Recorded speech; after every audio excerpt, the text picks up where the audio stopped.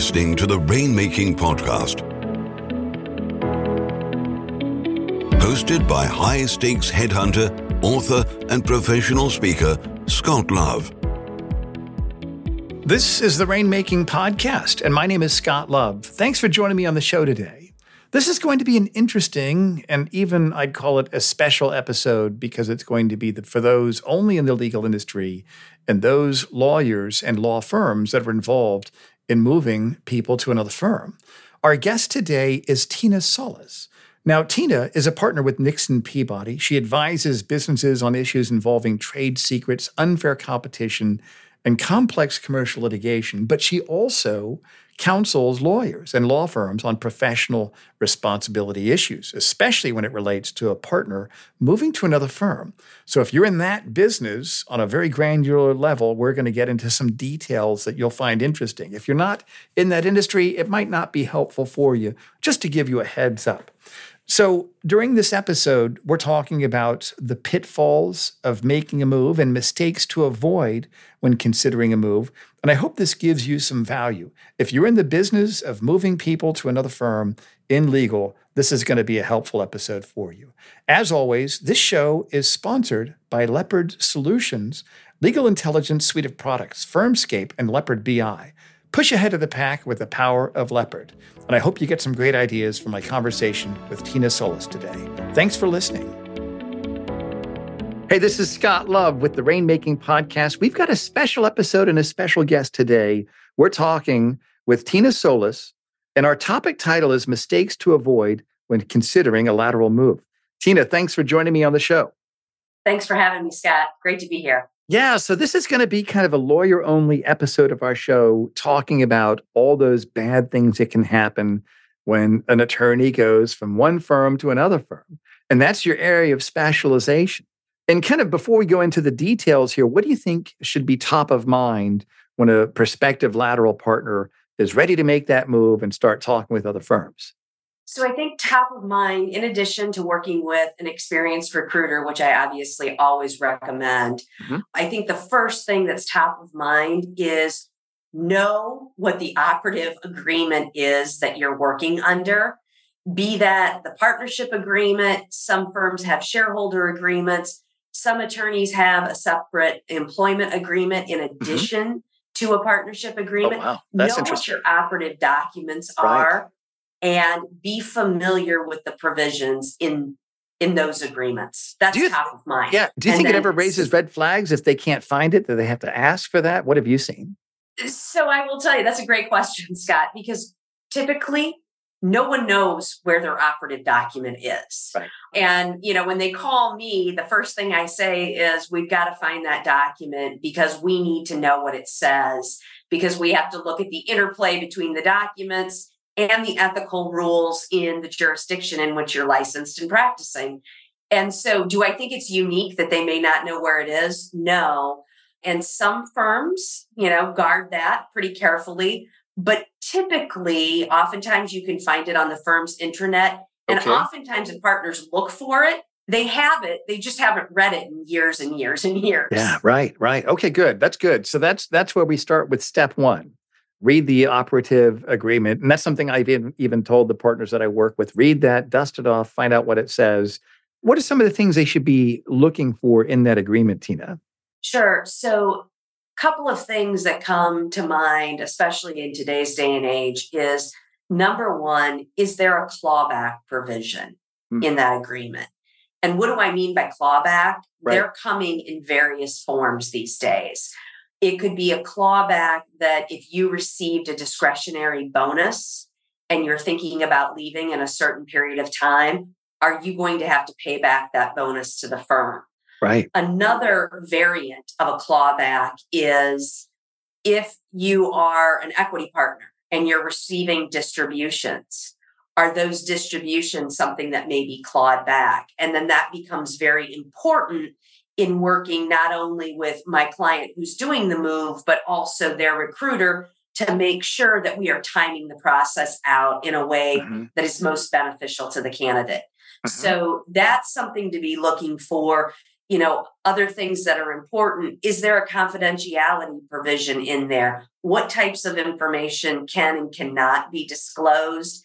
And that isn't always set forth in the agreement. That's when the ethical rules come into play. And that's where I think I can provide value add to the situation. Right. Interesting. So tell me about that then. After this partner reads his or her operative agreement, what's the next thing that they should keep top of mind? What's the next pitfall they should try to avoid in moving?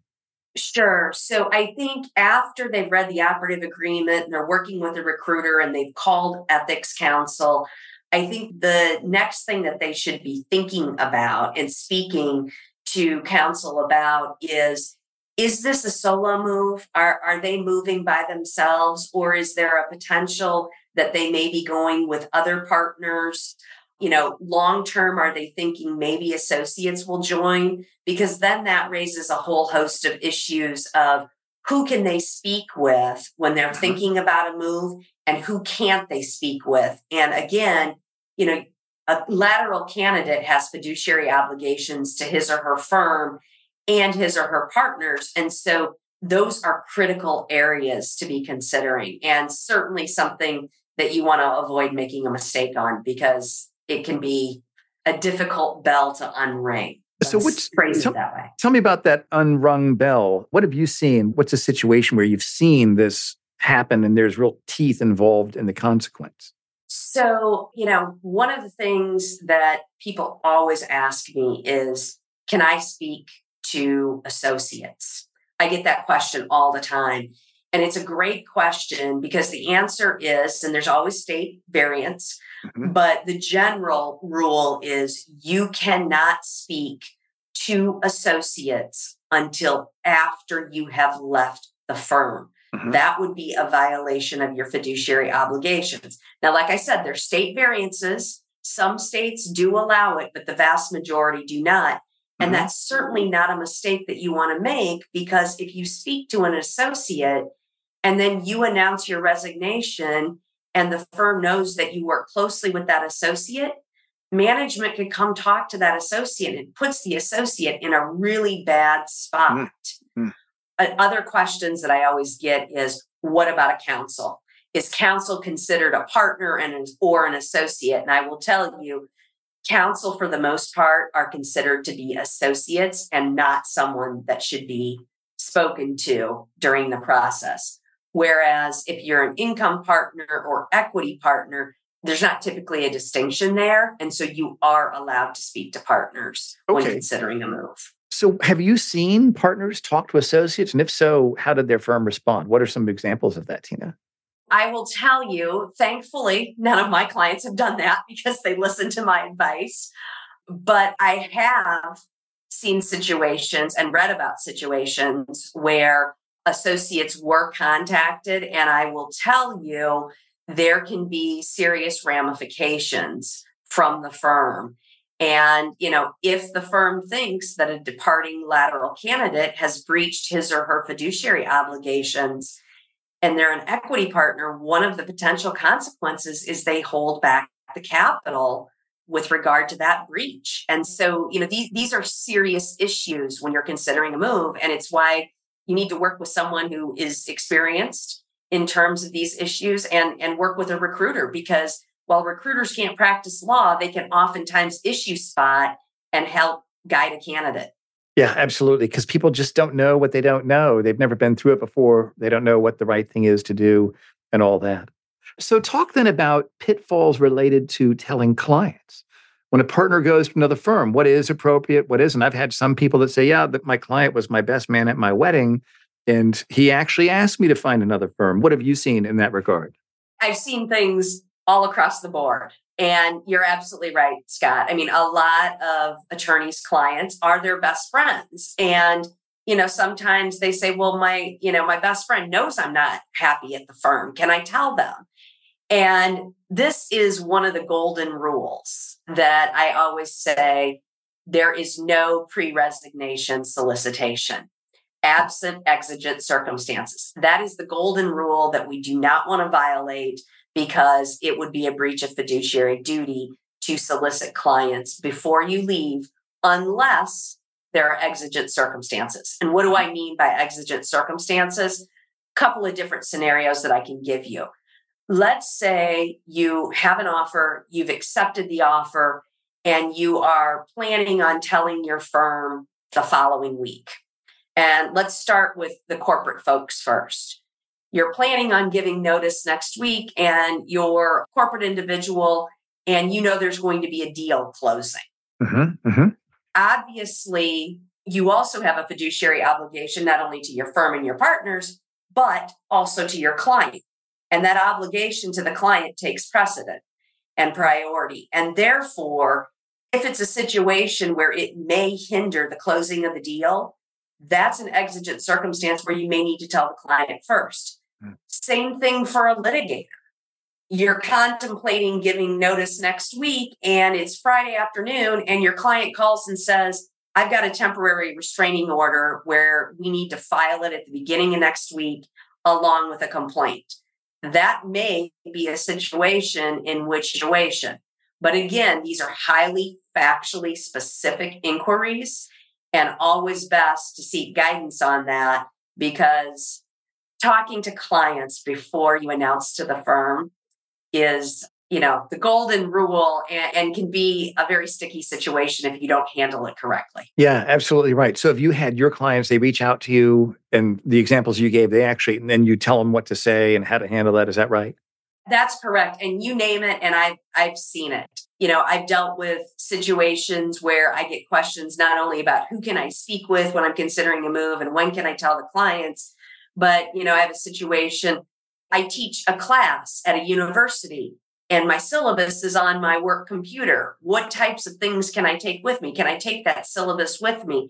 You name it, and I've sort of seen it. I've dealt with situations where firms were dissolving, and we had to deal with that. I've dealt with lawyers who have long-term illnesses, and they may need to go on a sabbatical. They may, for various reasons, need to make a move to a different firm for a more work-life balance. So there's a whole myriad of issues. And when I say there's not much that I haven't seen in the last 20 plus years of doing this work, I think that's an accurate statement. Right. So tell me then about client retention. What are the firms trying to do to keep clients, and what can a partner do to really stay above board and not have any sort of appearance of impropriety in that regard? No, fantastic question. And when you look to ABA Opinion 489 that came out in December of 2019, while that is not binding on anyone, it's only guidance. That opinion talks about once an attorney has given notice of their intent to withdraw from the firm, that a joint letter should be sent out to clients between the departing attorney and the law firm. And it's a letter that's signed by both the attorney and a representative of the law firm, goes to all the clients that the attorney who's leaving represents, and basically gives the client three options. You can stay at the current firm, you can join the departing attorney at the new firm, or you can hire a third law firm in general to handle the matters. And then the letter also says, of course, you can mix and match, right? So maybe some files you want to keep at the current firm and other files you want to go with the departing attorney. But that is the guidance from the model rules. And that's what I always recommend, how it be handled, because that way no one is getting a jump start. The firm isn't getting a head start on contacting the clients, nor is the departing attorney. And that's really best practices. I see. Okay, so let's say the partner accepts the offer. He or she is turning in notice this Friday. And I've seen it before where, I remember this, the first time I ever heard this, that the candidate gave his notice Friday morning at 9. By 10, the truck was there to pick up the documents, and security was escorting him out of the office. And it was quick. It was really quick. What usually happens in that situation? So, first of all, I know that how disconcerting that is, because it's happened to a couple of clients that I've represented. But in some ways, that's a blessing in disguise. Yeah. Because if you are asked to leave and released almost immediately, that means you can start working at the new firm immediately and start competing. So if you give notice and your current firm says we're releasing you effective immediately and you're being escorted out, one of the things that I always work with my clients on during their departure process is let's make sure that we've reached out to the new firm as well and that the new firm is ready. As soon as you've signed that offer letter and they've had the vote, the new firm is ready to accept you. So there is no gap in practicing. So in a situation like that, Scott, hopefully your candidate was able to go over to the new firm and they were ready for him or her. And once they're at the new firm, they can compete. There's no restrictions on competition at that point, and they can immediately reach out to the clients. That's great. Okay, good. So when a partner's leaving their last day, they're with their current firm. They know that that's their last day. They shouldn't be calling their clients and giving them a heads up on the phone. Is that right? So in a situation where a letter hasn't been sent out yet, after the firm is notified, the departing attorney has to have access to continue to service the client's needs. But part of that is under ABA 489 in the guidance. If the firm doesn't want to send out the letter jointly, the guidance states that the departing attorney has an obligation to still send that letter out unilaterally to clients. Okay. So if the firm doesn't agree to do it jointly, the attorney has the option to send that letter out unilaterally. So once that letter goes out, either jointly or unilaterally, as soon as the clients receive that letter, they're usually making their decisions, checking the appropriate box in that letter, right? Right. I want it to go with the departing attorney, or I want the files to stay here. And that's how the process works. So you don't typically have a situation where the departing attorney needs to call the clients because a letter has already gone out either jointly or unilaterally. And as soon as the letter goes out, inevitably what happens is the clients start calling the departing attorney and saying, oh my goodness, I had no idea. Right. Tell me a little bit about where you're going and how this is all going to play out. So that's usually what happens. Okay, that's great. And so is this actually being physically sent out via US mail, that and email also? What usually happens? Email, because email is much faster and it's easier in today's day and age. When I first started doing this work, yes, it was sent out via mail. That shows you how long I've been doing it. But now you send the letter out via email to all of the clients. And so the responses are pretty quick.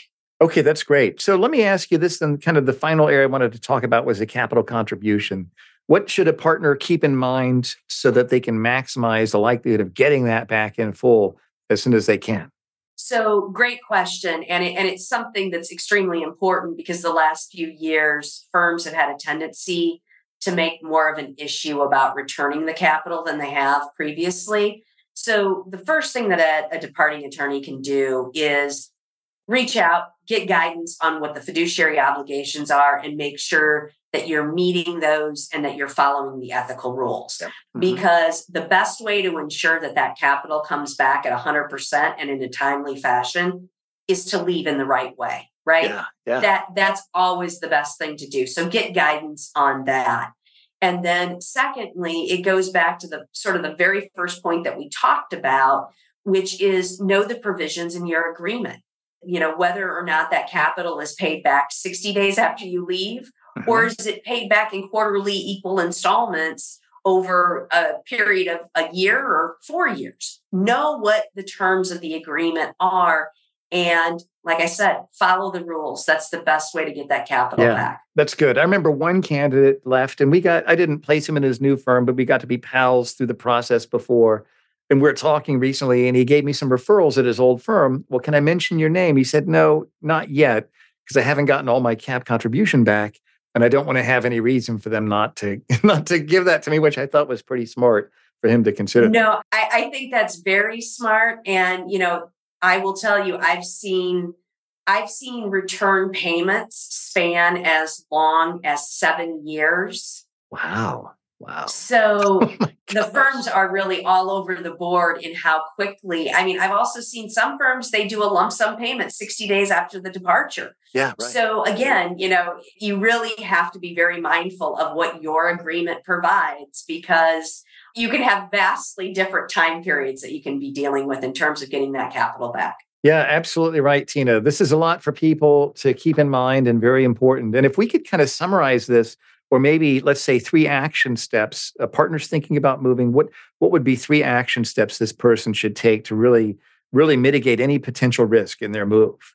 So I think the 3 action steps are sort of what we started out with. Number 1, know your operative documents, or at a minimum, know where they are so you can quickly get your hands on them. Number 2, obviously self-serving statement, but I think it's the right one. Hire counsel that is familiar with the ethical and professional obligations that a departing attorney has, because he or she can guide the candidate through the process and make sure that they do it in a fashion that gets all of their capital back, gets out smoothly, preserves relationships. Because what I always say is, and I think this is important, there may be conflict work that you want to send to your old firm. There may be work they want to send to you. Let's not burn any bridges, because it is a small legal community. And so besides those 2 steps, number 3, I would also say work with an experienced recruiter. And I would say that in all seriousness, because they provide valuable insight into things that I don't know about. And I think that it makes the move a lot easier for folks. We talked about this. Attorneys don't like change. Right. They're conservative by nature. And so much like if you were a corporate M&A attorney, you wouldn't do a $1 billion deal if you were in the corporate world without good counsel. A smart attorney who was considering a move shouldn't do it without a great recruiter and ethics counsel by his or her side. That's great, Tina. I want to thank you for being on the show and just giving such great insight that's very helpful to people in a very important time of change. And so thank you so much, Tina. And then tell us more about your practice. What is it that you do? What would be the things that you'd like our listeners to know that you do and how you can help them? Sure. So I'm a partner in Chicago at Nixon Peabody in the litigation group. And, I do all the typical litigation things, trade secrets, breach of contract. But this area of ethics is really sort of a passion project for me. And I have helped attorneys all across the country move, be they solo moves or be they moves in groups. I've done situations where I have helped a group leave and form a new firm. So if anyone is in the market and thinking about maybe not just a move to another law firm, but if they're thinking about forming their own firm, if they're thinking about, leaving for a whole host of reasons, anytime someone is an attorney and is thinking about leaving, it's something that I've probably seen before, be happy to help with. So that's just a little bit about my ethics practice and my professional liability and responsibility practice. And I just want to say thanks for having me, Scott. It's been great to be here today. This is great. Thank you, Tina, for all of your wisdom. And also thanks for your involvement in the work you've done with the National Association of Legal Search Consultants. I know we've all benefited from that and appreciate that very much. And we're going to put all of your contact information on the show notes. Anybody that's listening here, make sure you go to the show notes where you're hearing the podcast, and you'll be able to connect with Tina and follow her on LinkedIn. And we'll also put her bio link and contact info there. Tina, thanks for being on the show, and I'm sure we'll have you back on here in the future. Sounds great, Scott. Have a good day. Thank you for listening to the Rainmaking Podcast. For more information about our recruiting services for international law firms, visit our website at attorneysearchgroup.com. To inquire about having Scott speak at your next convention, conference, sales meeting, or executive retreat, visit therainmakingpodcast.com.